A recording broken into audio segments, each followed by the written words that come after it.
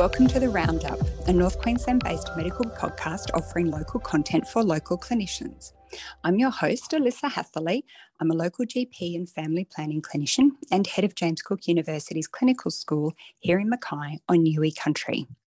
This collaborative podcasting project between Mackay Hospital and Health Service, local clinicians and JCU will bring you a different topic and guest in each episode.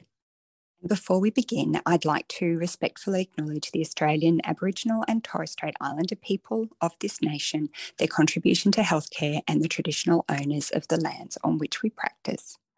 Welcome to this podcast on voluntary assisted dying. I'm joined by Dr. Max Ryder, who's a doctor in Proserpine and working in the community in palliative care. Is that right, Max? Yeah, it's somewhat correct. I'm employed by Queensland Health through Proserpine as a rural generalist obstetrician, and I've started working privately through a GP practice here locally to provide end-of-life palliative care for people in their home. So you must have been really excited when the voluntary assisted dying legislation first passed at the end of 2021 to give your patients some more options. Yeah, it's been a big landmark release from the Queensland government. We're catching up with Victoria and WA at the moment, and we're now developing our own pathway to support people who are inevitably suffering with a terminal illness, and they're wanting to exercise their right and the option to request medical assistance for the end of their lives. Okay, so with that new legislation introduced at the end of last year, I imagine 2022 has been a really busy year for everyone involved with voluntary assisted dying to engage with the stakeholders and develop those pathways. Is that what you've been involved with?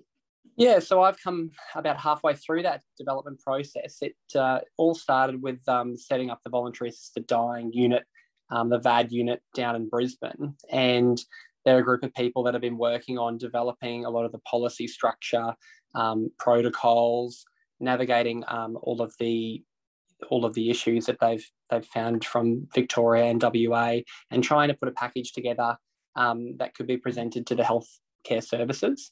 And so I've joined as a representative for our Mackay Health Service alongside Elissa Hatherly, who is a palliative care support CN in Mackay-based hospital.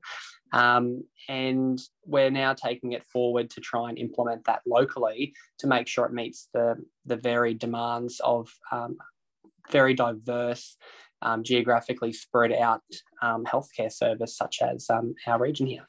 Yeah, you're right. Diverse is an understatement for our HHS, that's for sure. So for the patients who are coming to end of life, I imagine there are quite strict eligibility criteria that they would have to meet before they can go down the voluntary assisted dying path. Can you talk us through that, please? Yeah, that's right. So there's, I suppose, two ways to look at it. There's eligibility criteria for the patients, but also eligibility criteria that clinicians, and that includes doctors and nurses, need to have in order to assess, discuss, and help implement the process of voluntary assisted dying. So for patients, our criteria are a little bit different to Victoria and WA. They have somewhat been refined, and they've done that in a way to try and ensure that a very general level of medical training is required and not relying upon specialties to help get people through this process. So people need to have an advanced progressive illness that will cause death and is expected to cause death within 12 months to the best of the clinician's understanding. And it must be causing suffering that the person considers to be intolerable. And I guess that's a really important part, because we need to make sure that people are having a full assessment in terms of their current symptoms and if they can be better managed. And that includes ensuring good palliative care, which is a different chapter to voluntary assisted dying. And this is an end-of-life option as opposed to a management of symptoms potentially like palliative care is. They need to have decision-making capacity and acting voluntarily without coercion, and they need to be at least 18 years of age and fulfill residency requirements. So that's the 5-point checklist of eligibility that gets assessed by two different clinicians on two separate occasions. And we'll put a flow chart up for people to see, hopefully, that the title for these clinicians is either a coordinating practitioner, so someone who is the key person responsible for helping to support someone through the process. And then a consulting practitioner, which is a doctor that double checks the eligibility criteria to make sure they're met.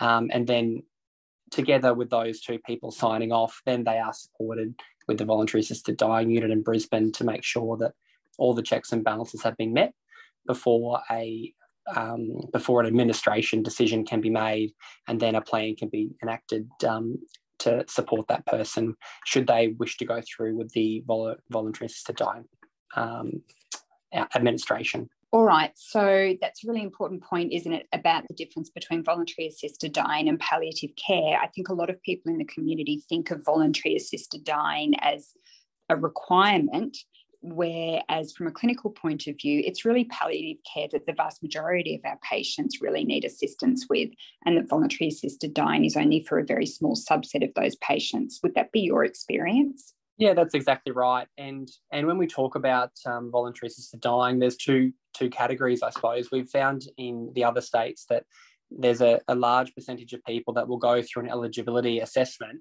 through this rigorous process and get their authorisation to be eligible and be able to undertake a voluntary assisted dying administration. However, they don't actually go through with that administration. And what we've found is that people find that comfort knowing that they have an alternative option.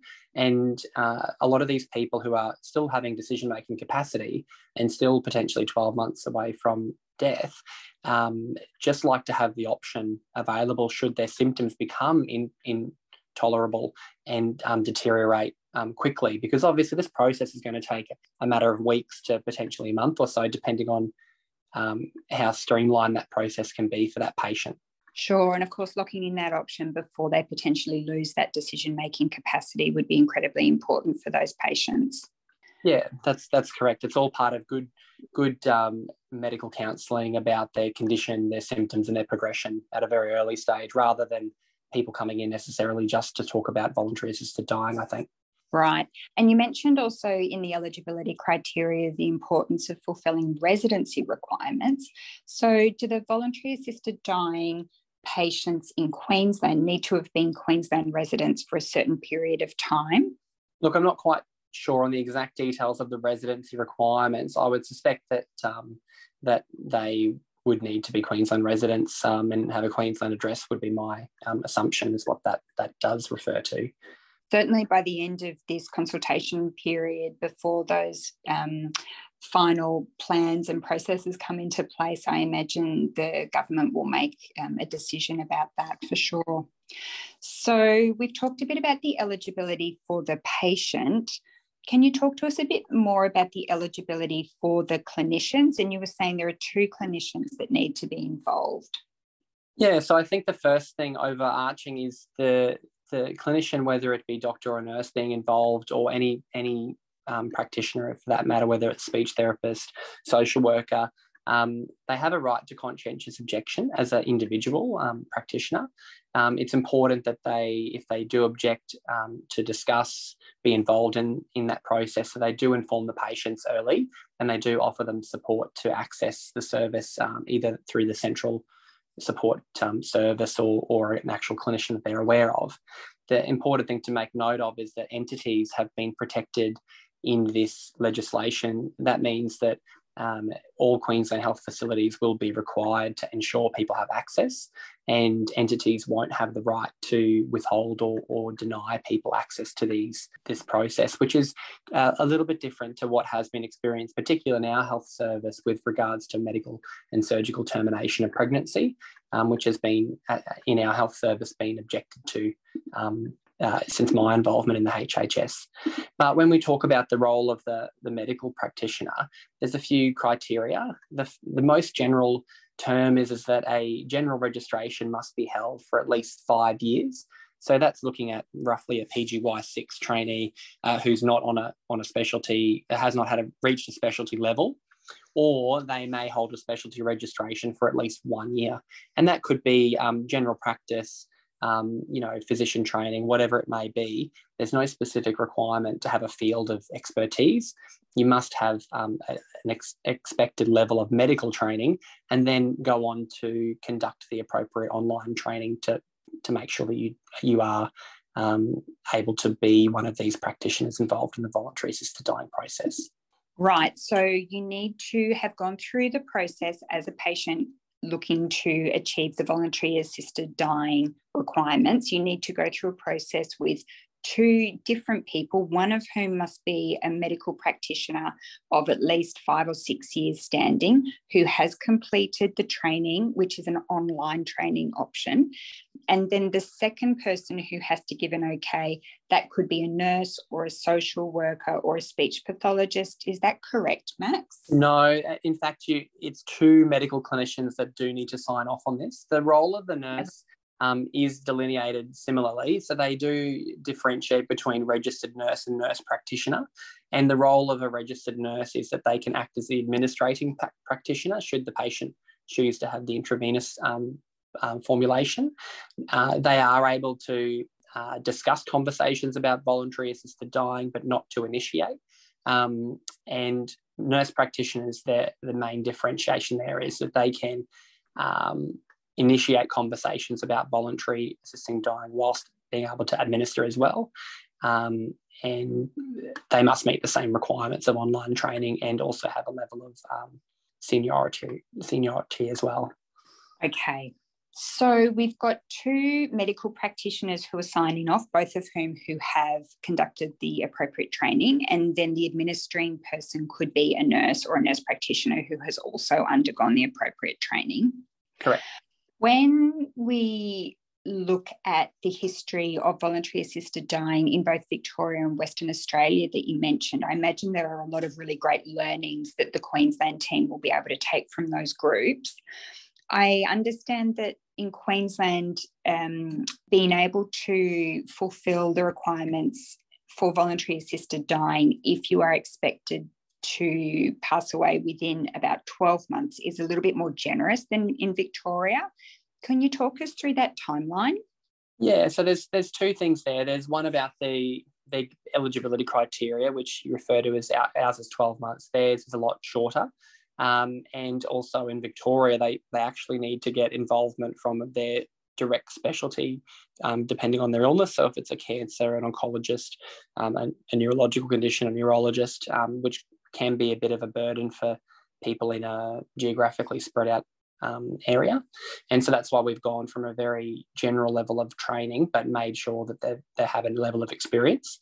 The second thing that differs from the states is the actual route of administration. So both states have the option for intravenous and oral.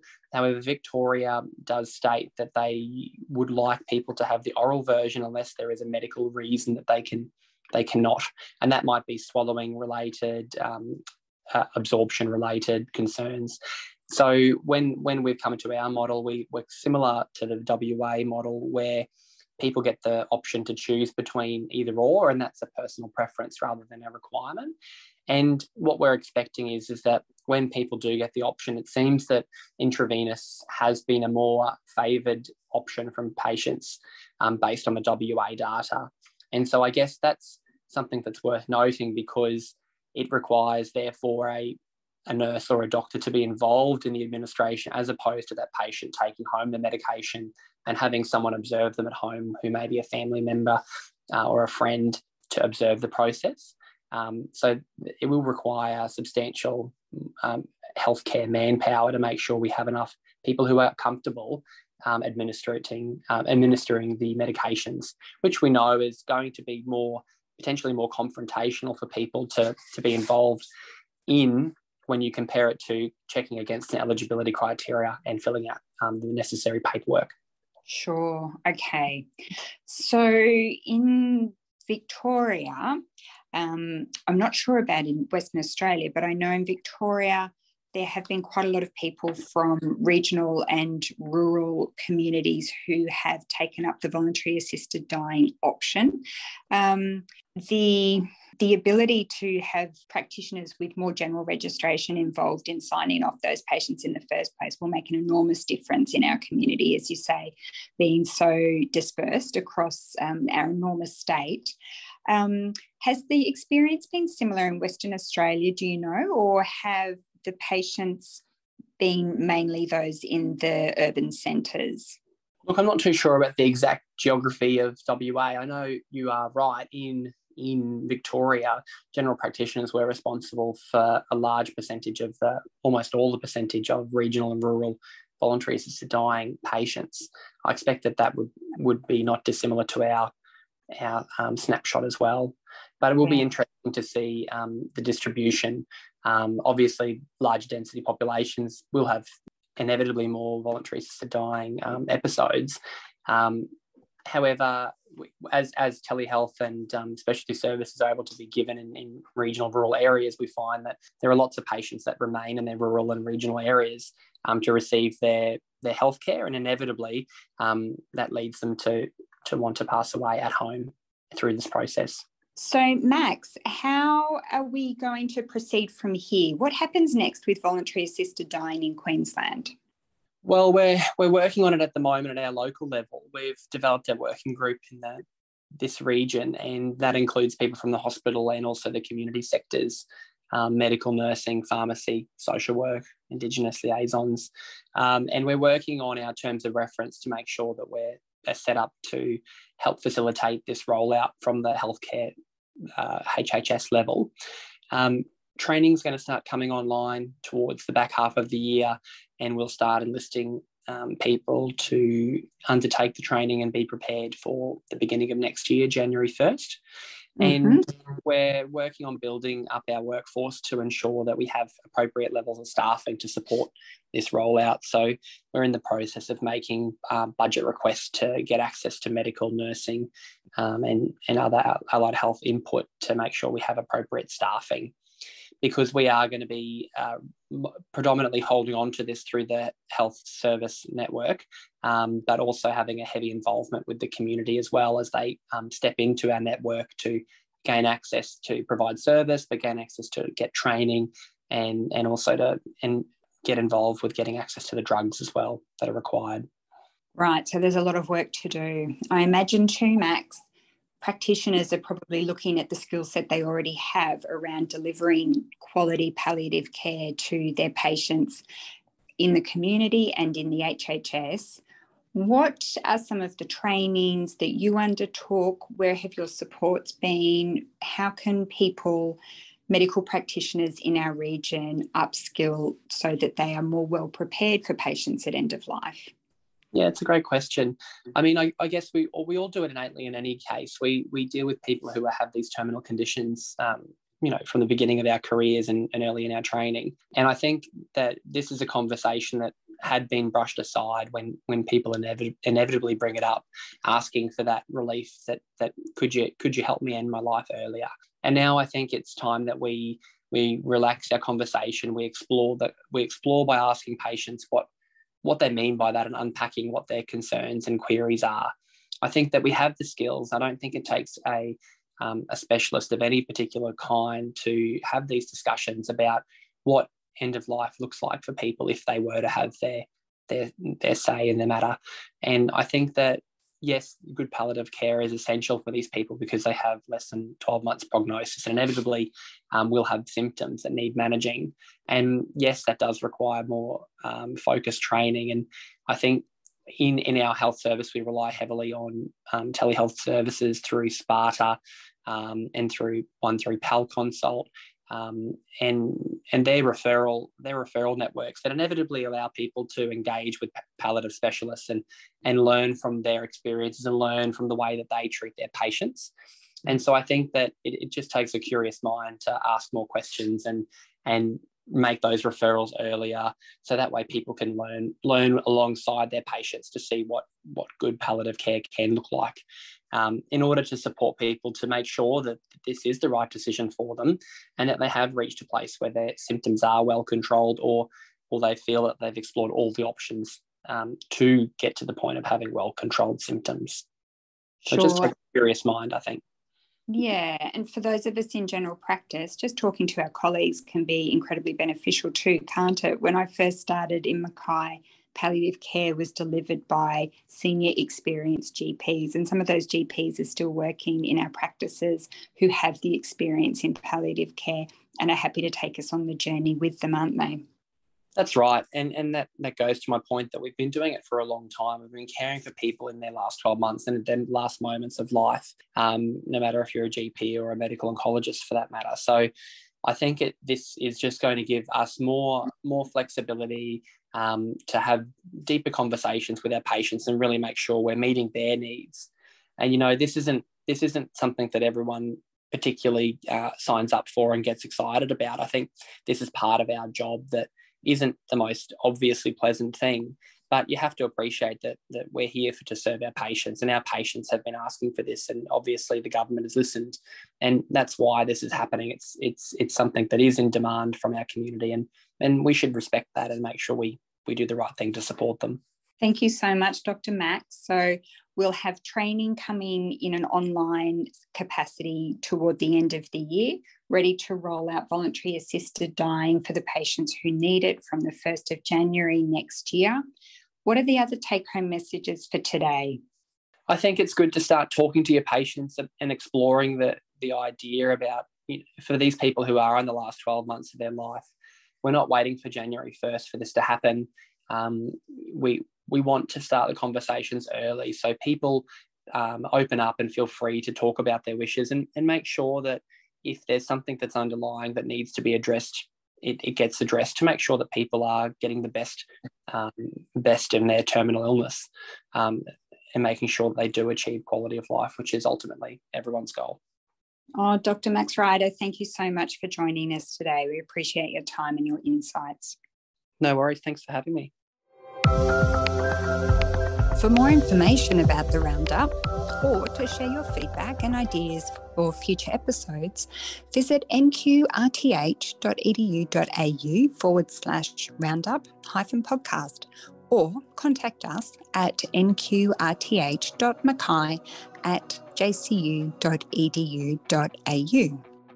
We also want to advise that the views and opinions presented in this podcast are those of the speaker only and do not represent the views and opinions of James Cook University, Northern Queensland Regional Training Hubs, or Queensland Health.